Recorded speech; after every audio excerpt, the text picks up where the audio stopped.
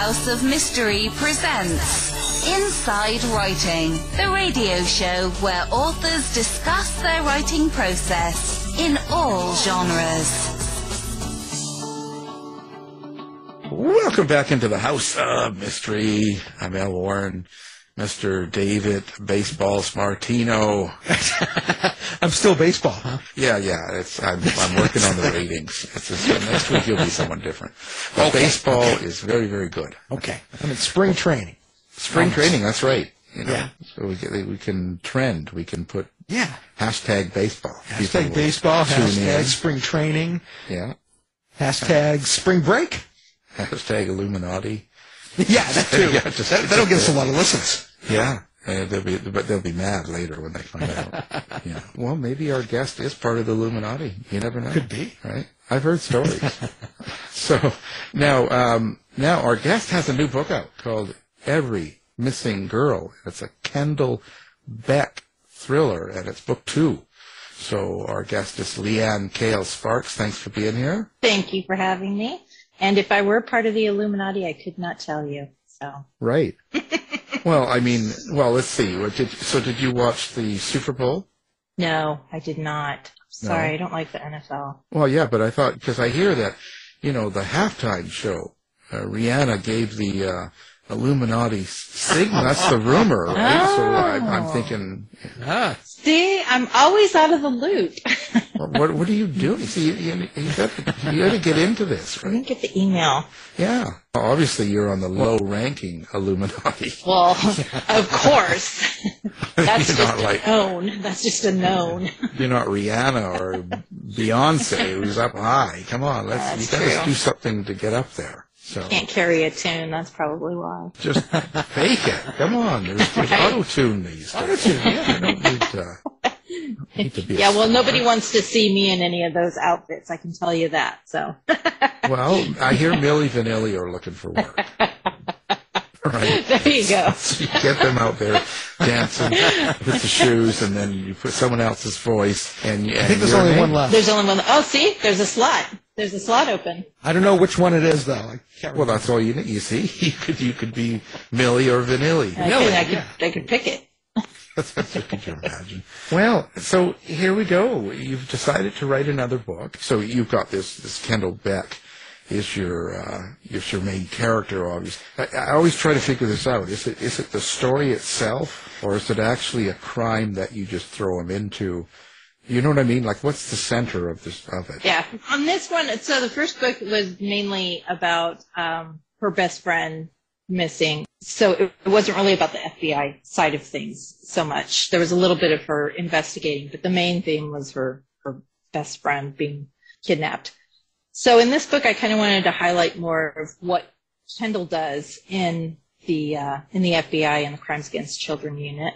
And I also wanted to bring her unofficial sidekick, Adam Taylor, who's a Denver police detective, a little bit more to the forefront. So it's his niece who is kidnapped or is missing. We don't know if she's kidnapped or run away. So she's just missing. So it kind of highlights what Kendall does. She's put into a little bit of a precarious situation because she knows Adam. She's become close to his family. And so she knows the niece, Frankie. So it's kind of a hard line where she's trying to remain professional and do her job the best she can. But also, she knows this person, so that's pulling at her heartstrings a bit. And she's also trying to keep Adam in check, too. So he's not going off the deep end. He has his own stuff he has to do because obviously he's not allowed to investigate this crime. So I thought it was a really good way in book 2 to kind of highlight Kendall and also let everybody get to know Adam and his family a little bit more. So it worked out well. So you expanded more on Adam's character in this book, for sure. No, it's really actually more Kendall. Well, it's about 50-50. So Adam is more, it's just, you get to know his personality more, whereas maybe you didn't so much in the first book. And I think that's true for both characters. I think, as you go on in the series, you get to know the characters better. But it is still mainly Kendall and how she's reacting to all of this, her investigation. There's another dual investigation going on because the beginning of the book opens where there's a double homicide at a convenience store that Adam is investigating, and there's a girl that is there that is one of the guys that died has brought this little girl there, and she happens to be a girl who's been missing for a few months. So Kendall and Adam are working together on that case, and then Frankie goes missing, and so she's kind of trying to keep track of both of these, trying to keep Adam in check a little bit. He wants to, of course, be involved in the investigation with his niece, but he can't really be officially involved, so he's doing it a little bit. But he still has to do his job as a detective. So I definitely like to show where, you know, a lot of times in books you get these characters who it's one main investigation and that's all they do. And so I kind of like to show that there's other stuff that has to go on. You still have other things going on, but I also like to weave them together and kind of see where they intersect. Yeah. Well, and it's realistic that way because, you know, it's not too often that I guess a cop would just be on one case or FBI or anything like that. How much do you do to research to make it realistic? Like, do you go hang out at the cop shop and try to find out information, or do you get arrested on purpose or something and go undercover? I tried that, but it's weird because, you know, they don't give you any more information when you're arrested than if you just go and ask. So that was kind of a bust, and now I have a felony conviction. So, you know, it doesn't really work. But, not really. But I was lucky enough early in writing to have a contact in the FBI who put me in contact with people that worked in this specific unit, the Crimes Against Children unit. So I did learn a lot from them about how they approach things.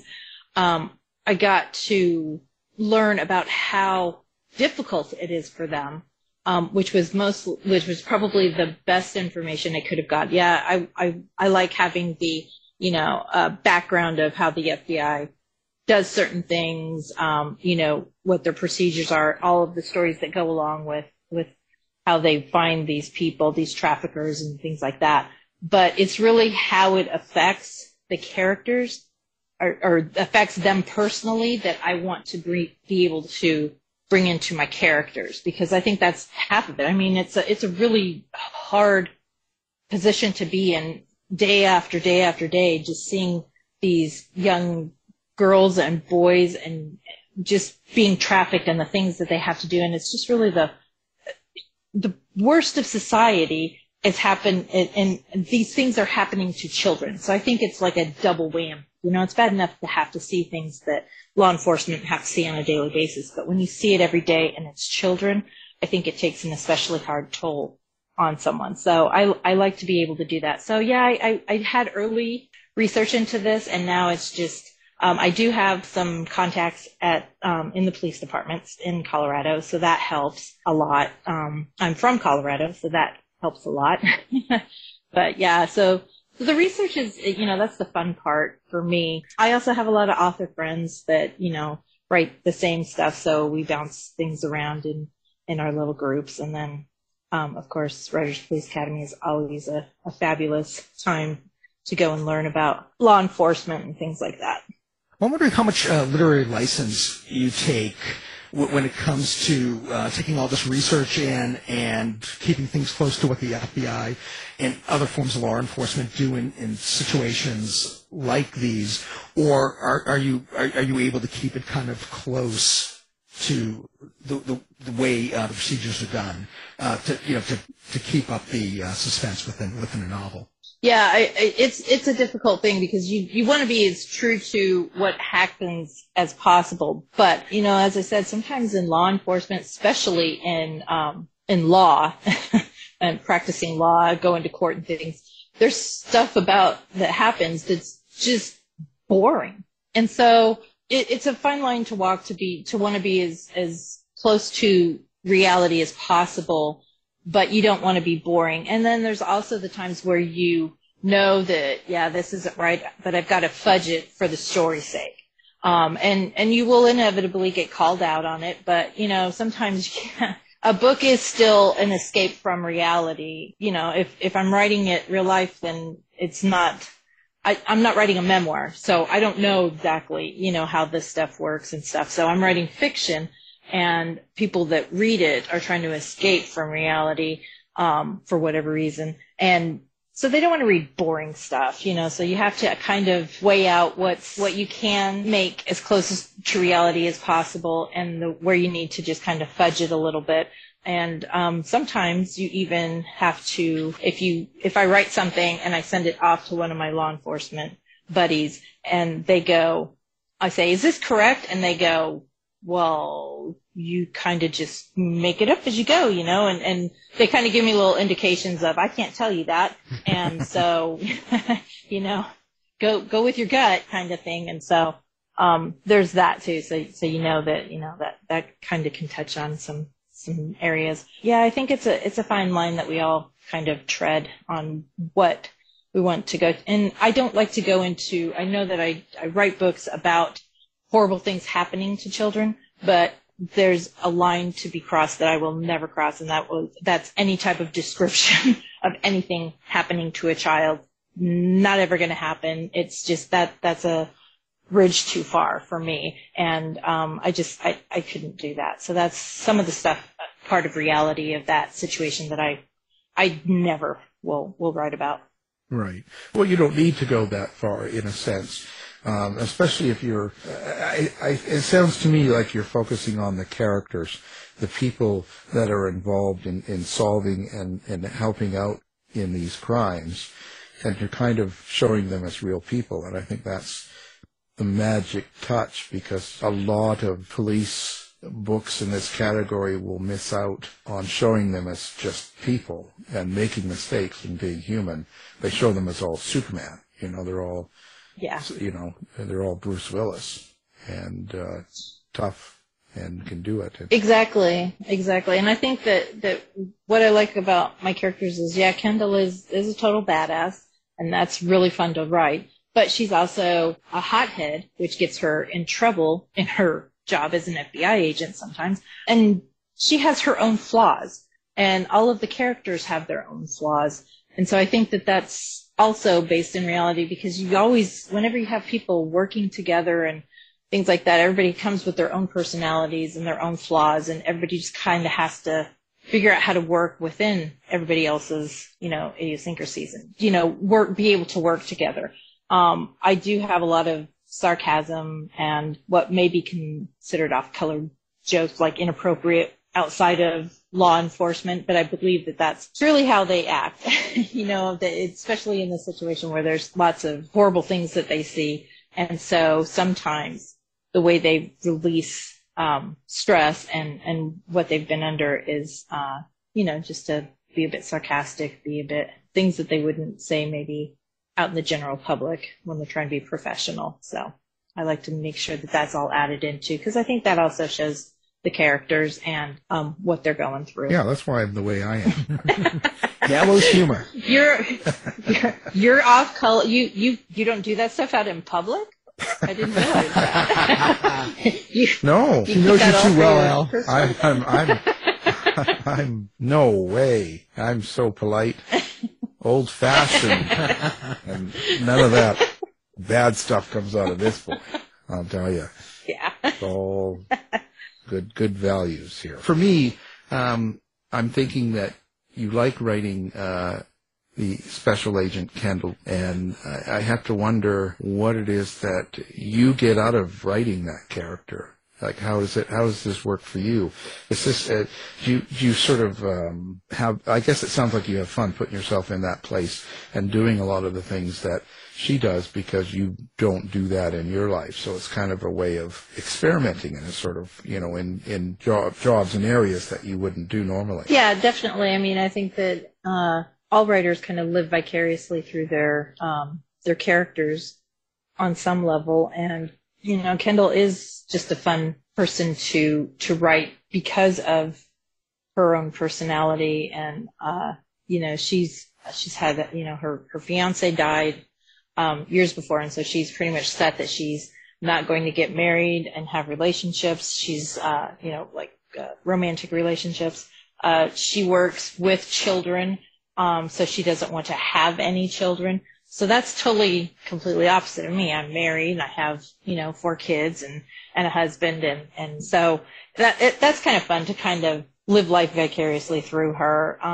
So yeah, she's a lot of fun. Plus, it's great fun to see what situations you can put her in and figure out what she's going to do. So that's always a fun challenge to see how she's going to react. And, it's a great thing when you're writing and then all of a sudden something clicks and you're like, oh, that's interesting. Let's see if we can investigate that avenue a little bit and see if we can get her into a little bit of a precarious situation this way and how she gets herself out. So what's your experience with your character, with all of them, but Kendall, of course, being one of your main characters here? How do you experience her?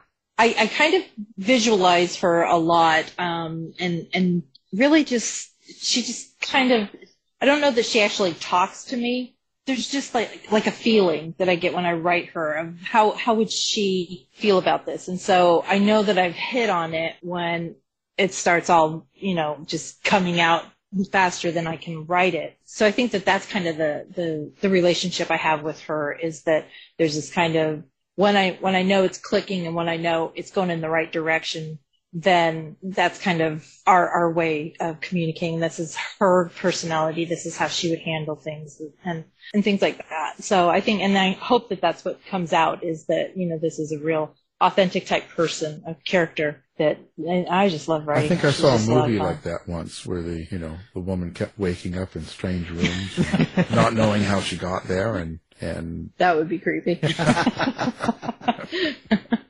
That hasn't happened to me yet, so Kendall hasn't put me anywhere weird, so that's good. Well, this Kendall, when you kind of have this feeling about her, and when you're writing and you're creating the story, does she ever surprise you? Does she kind of, I guess, go off the rails and take the plot with her, or do you feel more in control of that situation? I think if I'm going off the rails, it's mostly me going off the rails, and maybe that's when the whole not really clicking and me trying to force it somewhere. That's where I think where her character comes back and is like, yeah, no, we're not doing that. I do love getting her into a lot of scraps. I think that there's a huge twist at the end that it did hit me as I was writing it. And I was like, whoa, that's not the way I thought this was going to end. And I'm a plotter, so I know kind of where I'm going, and that helps me, even though I kind of let the characters take me where they want to go. But if I get into a point where I've written myself into a corner, or I'm stuck and I don't know where to go from here, I can always go back to my outline and kind of figure things out and back myself out and maybe go a different direction. So that's a lot of fun to do. But like I said, as I wrote the ending of this book, I was just like, oh, I don't know. I don't know if I can do this. And I don't know if this is allowed. Am I allowed to do this? And my editor was like, ooh, I don't know. And she's like, but okay, we're going to see how this goes. Because it's a big, big twist at the end. So, and it took me completely by surprise. And so I kind of, in my own way, I feel like, Kendall's over on the sidelines, cheering and yay, she did it. So it was a lot of fun. Like I said, once you hit something and it's going to be good, you're like, ooh, that's great. I like that. Do you drink a lot? I do drink a lot. I'm very much into day drinking. That's why, I think God made mimosas and things like that. So yeah. I'm totally on board with that. I kind of thought there's something a little bit, a little slurry. Yeah, I'd like to say that's what it was, but it's really, I was weird as a child, so. Yeah, Prozac. Take your warning. Well, so what goes on when you're a writer, that you're writing kind of, this is kind of dark material. I mean, there's a sarcastic point to it, but it is kind of, it's not the good things that happen in life necessarily, right? Like a lot of the cases are or they're kind of the unfortunate things that humans do. Did you know as a kid, were you like writing this kind of story when you were young, or did it just come out of nowhere? Like where does this all how did this happen? Yeah, no, I wasn't some closet, serial killer that's just waiting to emerge. I don't know that I actually wrote stories when I was young. It was mostly like stick figure drawings. I'd make up, these stories, and that's how I would write some of it, and then most of it was like, drawings I can't draw, so they're all basically stick figures and stuff. I don't think that I hate to say that it's a love of writing this, but it's definitely a deep interest of mine. I guess that mostly came after I graduated from law school and started working in law, and I worked in criminal defense. And so, I got to know a lot of people in law enforcement. I got to know a lot of people that were criminals. And just, that whole experience. So when I started writing, it just kind of seemed natural to me to want to write about that kind of stuff that I saw, happening. But I think that it just keeps growing on itself. The more, you write a book and it's like I said, this ending is a big, oh my God moment. So the next thing I write, I'm going to be thinking, well, I got to do something a little bit better than that. I got to do something bigger than that. And so, delving into the criminal mind, is a scary thing to do. But in being in fiction, you can kind of make stuff up. Like, you can put characters into situations and hope that that's not what really is happening in real life, but usually it is. But, yeah, so I don't think it really came about writing this dark and serious stuff until I was much older and in a profession that dealt with it. So it kind of relates to some of your work, and maybe in a way it I guess because it's fiction, you can make things happen. You can more resolution, I guess, or resolving. Because did you feel good about the justice system? And I don't mean that, I'm not trying to be negative, but it just means you feel like it's a pretty good system and sort of... I think it's the best system that you can have, because you can't get justice for everyone. It's impossible. There's just no way to get justice for everyone. So justice is for the majority. And so you try and work within those. And I got a lot of flack for being in criminal defense. And what I try to get people to understand is the state is the one that has to prove, because it's a heavy thing when you're going to take somebody's liberty from them and their rights from them and put them into a prison. That's big. And so they should be the ones that are responsible for proving that this person did what they say they did. But they also have all the resources on their side. So criminal defense is not necessarily a defense attorney going, my client did not do this.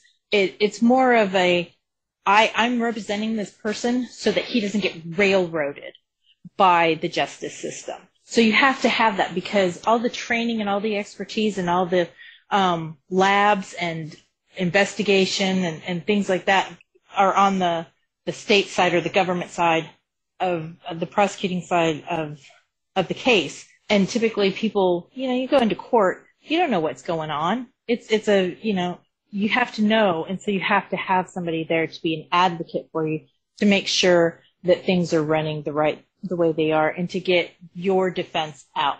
So there's my soapbox. You're like Perry Mason for criminal right? defense attorneys. Yeah, I did.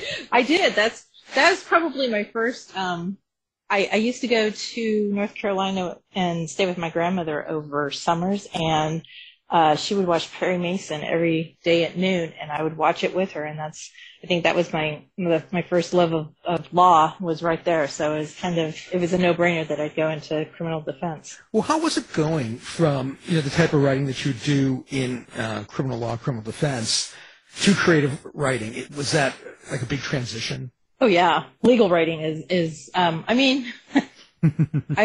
People would say that criminal defense attorneys make a lot of stuff up, and so it's not that hard to do, and they write the fantastical defenses and things. But yeah, it's a different kind of writing. There's a lot of rules and procedures and stuff that you have to follow in legal writing. So it was very free to begin to write fiction because it's wide open. So and you get to manipulate both sides of the story. So that's nice, because I don't always think that the defense side is the right side. I mean, I am typically pro-defense. I am a very big advocate for the Innocence Project. I think that is a great organization, and they do excellent work. But I also can see on law enforcement side, you have to have laws, and you have to make people accountable for their actions. And I like being able to write from both sides. Yeah, we have to keep Dave in line. Yes, that is true. Troublemaker. Yeah, that's right. He's always in the trouble. So, where's your influences when you come to, let's say, detectives and is there any real life, let's say, defense attorneys or prosecutors or people out there that you sort of admire? No. No. Well, I mean, I didn't know this. I mean. Well, there's not anybody I mean, I think that they all do really good work. I think that it's a hard job on both sides, being in law enforcement, and, it can sometimes be a thankless job. And, there's a tendency these days to think that law enforcement, just wants to find somebody and make them guilty and not really investigate. And I think you have to be really careful about thinking that all law enforcement is like that. But does it happen? Yes. So there's a balance between the two. But I really do. I admire both sides a lot. And that's why I like to write about it. I haven't really done so much in the legal defense side of it yet. But I imagine that'll come down the road somewhere. So right now I'm intrigued with the law enforcement side, the investigating side of it right now. So we'll see what happens in the future. Yeah, I think all you can really do is show the human side of whoever's in law enforcement, whether they're prosecution or defense, because people got to realize that they're just humans. So there's going to be good ones, bad ones, people that make mistakes, people that don't. There's all that mixes in all of that, and people have to realize that. And rather than just lumping them all in, right? What do you think is portrayed really well? Do you think like the legal system, like law enforcement? Do you think, because when I watched shows from the '60s, they made everybody, it was black and white, it was good and bad, and Perry Mason was great all over. You know what I mean? Like they had these roles, and they kept to them. Nowadays, do you think that? Do you like watching, I don't know, any of the series like CSI or detective things or Blue Bloods or any of that sort of stuff? Does any of that ring true to you, and you kind of like the way they portray it, or do you think that it's very misleading? I haven't really watched many shows I haven't watched any like Blue Bloods. I haven't watched CSI in years. I like documentaries and things of that nature a lot. But I think, it's like we said, there's good and bad. So it naturally, when you have a television series that is slanted one way, then they're going to make them look better. But I think it's getting better now, like you said, back in, Perry Mason and even into the 70s and 80s, you didn't really see that negative side of law enforcement in law enforcement when it was a pro law enforcement type show. I think that they're being more realistic now in showing that there are bad apples and how this can come about.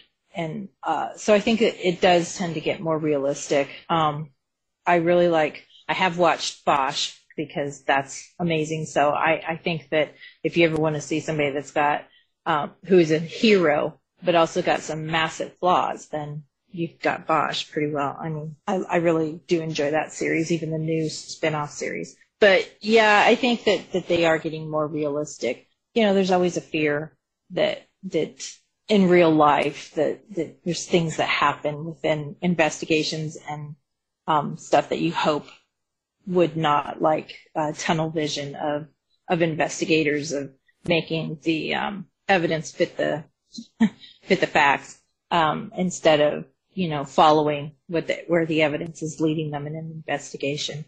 Do I think it's as prevalent as is brought out on some television shows? Probably not. But it's like anything that looks like it's going to be something of public interest that is going to enrage people, especially in this day and age with social media. I think that they're going to hype that more. So I think that it's like when I write Kendall and when I write crimes against children, yeah, that's a horrible thing. But missing children typically is the ones that are trafficked or kidnapped and things like that. Probably still only make up between 1% and 5% of all missing children. The other 95% are runaways or they've missing for a while and they come back, things like that, family dynamics and stuff. So I think that it's important not to think that this is it is a huge problem, but it's not like every missing child has been trafficked or things like that. I think that the media and definitely television shows and stuff, they tend to want to hype things up and make them look bigger than they maybe are. So, but it helps in my writing to make it that way. That's our job. Yeah. It's our job to scare you. Nasty people. Yeah, terrible. Yeah, I know. Terrible, awful. Put us down, all of us. Are you going to go into a different field ever? Do you think you'd write a different type of book, like a comedy, or do you think you're ever going to try something different? The only thing that I've really actually been interested in is actually your side of the writing table, and that is maybe some true crime. There's a subject that I'm that's really grabbed me and has I've held on to it, and that is false confessions, especially in minors. And I would love to write a book about that. So, but I haven't really sat down and ever worked through it, but there are a couple of cases that I think warrant a closer look at that are just, where interrogation techniques, I think, can be very brutal and unfair. And I think there needs to be laws and rules that are put into place to protect especially minors that are being interrogated, but just anybody that's in interrogation. You shouldn't have to be interrogated for 12 to 18 hours because anybody at that point is going to confess because they just want to get out of there. Because you're in a tiny little room, and you're not allowed to leave. Well, sometimes you. But, it's intimidating. And at some point your brain just says, well, maybe I did do this. And so if I just say I did this, then I can get out of here and then I'll fix it. And by then you've confessed to something and it's really hard to take that back. It's really difficult to walk that back. So I really think that there's some, rules that should be in place to protect people from those types of interrogations. Yeah, I've touched off on it in a few books, and I've had to deal with, and it is surprising how many false confessions there are. People that just confess, whether it's their own mental capacity, or whether they were scared into it, or tricked into it, or sometimes they're it just happens. It's surprising when you go through that, and also some of the rules, where minors can be interrogated without parents, and police can lie to them. That is a huge one that I hate, is that they can lie about what they have, because that's just not fair. And in fact, I really like the way the UK has handled it, because they had so many false confessions because their system was much like the U.S. system of interrogations, where there's basically no rules. But they implemented rules where you're not allowed to lie. You have 24 hours, but you have to, I think it's 2 hours at a time that you can interrogate. And then you have to have breaks and things like that. So it's not such a pressure cooker of, we're going to get you to confess to this because we know. And their false confessions drop down to nearly zero. I mean, that's huge. And so why I don't understand law enforcement who says, well, we need these because, people lie and things like that. Well, there's other ways of getting a confession. And if you're going to get a false confession, then you're putting the wrong person away, and the person that actually did this is still out there. So it kind of defeats the purpose. So yeah, it's a real interesting category, and like you said, the Innocence Project, and people, there's groups out there, but yeah, it's pretty, it's a big deal, and it would be nice if it got better, but we'll see. Who knows? Yeah, you'll do it. You're gonna fix it. I'll do it. That's right. I'm gonna fix it. That's my next career. Damn it. Fix it. I'm fixing it. Damn it. Move over. I'm fixing it. Damn it. No, but that's an interesting field, and I know Steve Michaud did a thing on that, and I've seen a few things on, and I've talked to a lot of them when I did a version of the Making the Murderer case, and how that, but it's brutal. But the sad thing is, so much of that was doctored in the video, in that docu series, that they misled a lot of people. Oh, really? Oh, it's terrible. And when Conviction comes out this summer, they actually are going to show all of the. I mean, I have all the transcripts, and I had all the. And you watch all the video that wasn't put on YouTube and all that stuff. Man, you're going to be shocked at what went on. And there was times too where they actually just clipped answers and put them in when they didn't have them. So they actually lied. Oh, wow. There was lies going on. So the Conviction movie made by Sean Reck, and Chris Hansen, but it's going to shock a lot of people, because I hope so. I'm glad in a way, because I wrote about that and I covered part of that, but they're going to show the whole thing to people, because when you actually see it and hear what really went on, you're going to be. I still believe totally in that minors. There should be someone assigned, period. If the parent doesn't want to go in the room, then they put someone else in there from the court. Just that's what they do in the UK now, and even Canada now, where now they're starting to stick in a guide to sit there, so that there's someone else there in the room, and it makes a big difference as compared to when they're a minor, and especially when they're slow. Yeah, you just need that, period. So that is without I can't wait. Without question. But there's a lot of things about the case that they made up in the docu-series, and it's really depressing. I'm more depressed about it because of knowing that they did. Because whenever you get someone that actually creates and fakes evidence and presents it, you can't trust anything they do then. Yep. It to me, that writes them off, whatever their reason, whatever the purpose. But once you do that, how can you really trust anything that they say then at that point? So, I'm hard line on credibility that. thing. Yeah, I'm hard line on that. I can't go back and go, well, we forgive you. And that. It's like, no, you did this and you did it on purpose. You went out of the way to do something that you shouldn't have done. Yeah. Well, and I think that it's important for them, like you said, to have somebody in the room with them, because, and I never understand why law enforcement doesn't want to, because so many times now confessions can be pulled because they didn't have somebody in the room. Even though, it's permitted and stuff, you start, any good defense attorney is going to, argue that they didn't have somebody and they bullied him and things like that. So it really does protect law enforcement and the case as much as it protects the defendant.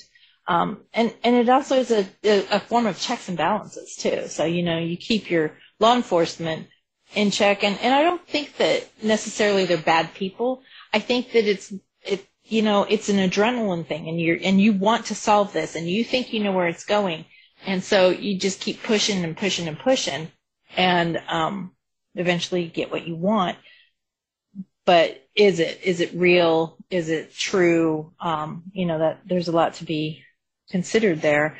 And so if you just do it right in the first place, then it's more of a okay, this is more of a certainty than a big question mark. Well, you're dealing with humans, Yeah. Emotions, feelings, all that kind of interferes a lot, That's why Dave should be doing it. Still not human? He's not human, and he has no feelings. Yes. He's feeling. That's right. So where to next? What's next? Are you got anything coming up next? Or are you going to take a break now for a while? Are you going to go out fishing or what?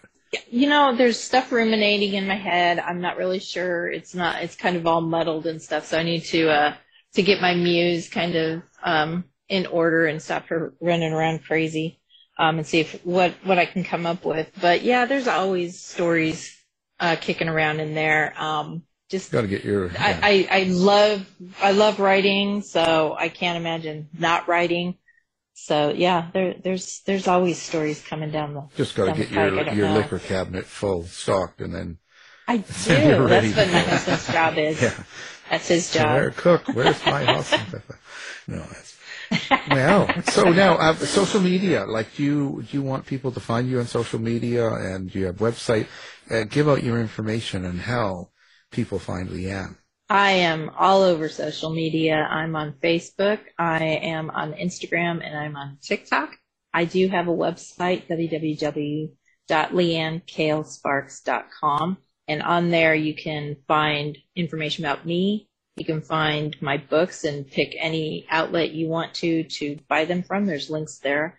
And you get to see a bunch of cute dog pics. So I have all my dogs, past and present, and grand dogs up there. So, if nothing else, you can go and look at the dogs. There you go. You get it all. You go to, it's a one-stop shop. This is just it. Yeah. But we have to warn people, of course, because this is like nail-biting drama, as it's called. So you have to put a health warning. You're going to bite your nails off if you read this. Yeah, right. Well, I have, at the very least, you're going to probably need some tissues, and just be ready for a big surprise at the end. I think there's a lot of twists and turns throughout it, which is why I like to have a couple of things going on, because I think that creates a lot more tension, and then it's a lot more fun to weave those things together. And I think the readers have a lot of fun trying to figure it out, and even if they figure it out or they don't, I think it's fun for them. So I hope it's a fun ride for everybody. Oh, I'm sure it will be. People will love it. Now the book we're talking about, Every Missing Girl, and it's a Kendall Beck thriller, book 2. The author's been our guest, Leanne Kale Sparks. Thank you for being here. Thank you for having me. Thanks, Leanne. You've been listening to the House of Mystery radio show. To find out more about our guests, hosts, or shows, go to www.houseofmystery.com. Show's over for now. Was it as good for you as it was for me? Yeah. Good night. This has been a production of Something Weird Media. I'll be back.